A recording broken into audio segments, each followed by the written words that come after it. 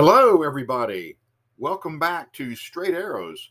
I am your host today, Pastor Woody Whitt of Memorial Baptist Church in beautiful downtown Maysville, North Carolina. I want to welcome you today to our short program, and I want to thank you for stopping by, and I hope that what you hear today will be an encouragement to you and yours. Our episode today is entitled Be a Barnabas. Be a Barnabas. And our text of scripture that we're looking at is Acts chapter 9, verses 23 to 28. And before I read that, let's go before the Lord in prayer. We praise you, O God, today. We thank you, Father, for your love and your blessings to us, Lord. Please cleanse us by the precious blood of Jesus as we confess our sins. Lord, guide us by the Holy Spirit in your holy word. In Jesus' name, we praise you and we love you. In Jesus' name, amen. The scripture reads today, Acts chapter 9, verses 23 to 28. And after that, many days were fulfilled. The Jews took counsel to kill him, but their laying await was known of Saul, and they watched the gates day and night to kill him. Then the disciples took him by night and let him down by the wall in a basket. And when Saul was come to Jerusalem, he essayed to join himself to the disciples, but they were all afraid of him and believed not that he was a disciple. But Barnabas took him and brought him to the apostles and declared unto them how he had seen the Lord in the way, and that he had spoken to him, and how he had preached boldly at Damascus in the name of Jesus. Verse 28, he was with them coming in and going out at Jerusalem. Today, my thought of what I want to share with you from God's word is very, very simple, but it's very profound.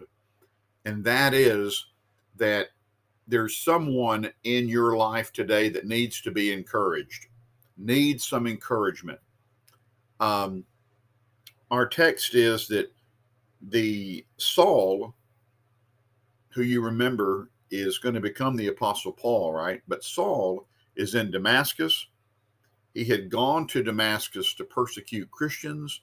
And on the way there, he had an encounter with the living Christ. And to make a long story short, I'll tell you what, he falls in love with Jesus, right? And he wants to, preach Christ and teach the Lord Jesus. But the people there in Damascus, some of the folks there found out that he had turned from Judaism to Christianity. And so they decide they want to kill him. Nobody likes someone who changes their mind. No one likes anybody that starts going in the following of the Lord Jesus. And so they want to put a hurting on him, on Saul. But he finds out about it, and some other followers of Christ, they let Saul out down the wall of the city in a basket, and he travels from Damascus down to Jerusalem.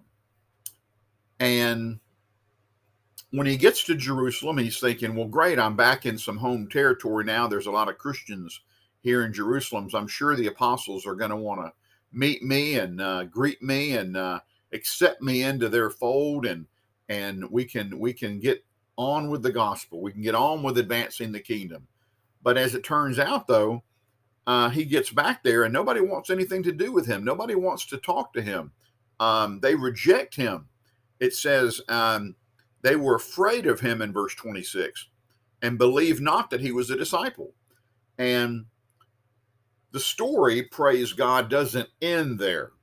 It doesn't end right there. A man named Barnabas comes along and comes alongside of Saul, and he takes him back in to see the apostles. And because of Barnabas's encouragement, because he comes along beside Saul and he gives Saul some credibility, the apostles accept Saul.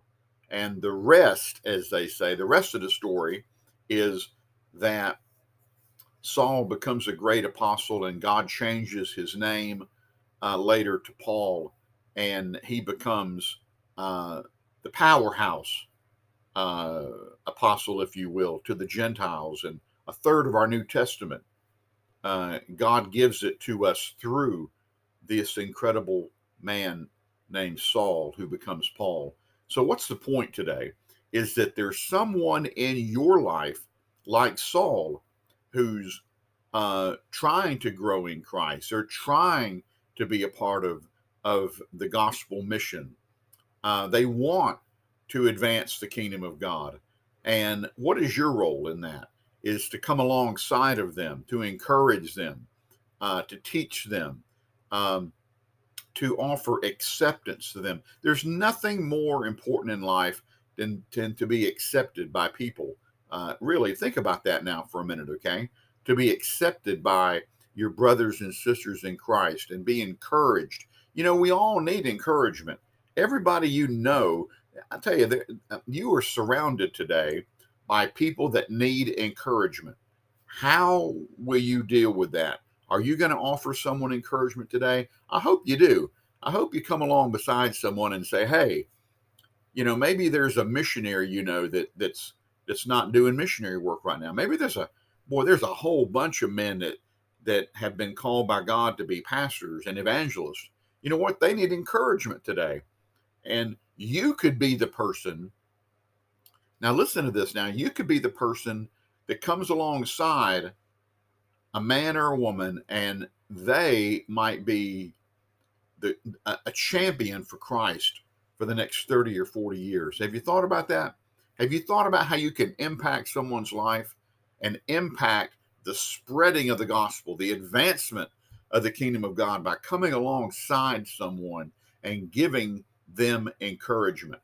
Give them encouragement. But beyond that, though, think about this.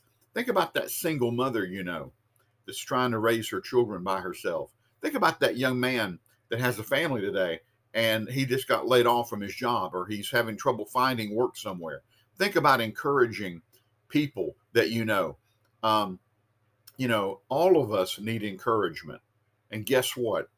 If you encourage someone and you love them and pray for them and encourage them, guess what? And there's going to be a time in your life. There's going to be a time in your life when you, as Jed Clampett used to say, are going to feel lower than a snake's belly in a wagon rut. And you're going to need somebody to come alongside of you and lift you up. So lift someone up today. Encourage someone today. You know, criticism is cheap. Criticism is very cheap. Anybody can do it, but it takes a special person to bring encouragement to others. So I want to encourage you to be a Barnabas, to encourage someone today. Let us pray. Father, we love you. We praise you. We thank you. Help us to encourage others, oh God, today. Lord God, to encourage people, Father. Lift people up. Give them hope. Bless them. Pray for them. Love them. Encourage them today. Help us to do this, Father, in the mighty name of Jesus. We pray in Jesus' name. Amen.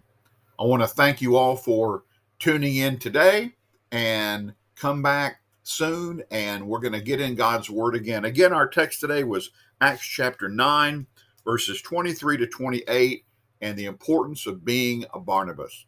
God bless you all in Jesus' name. Amen. See you later. Bye.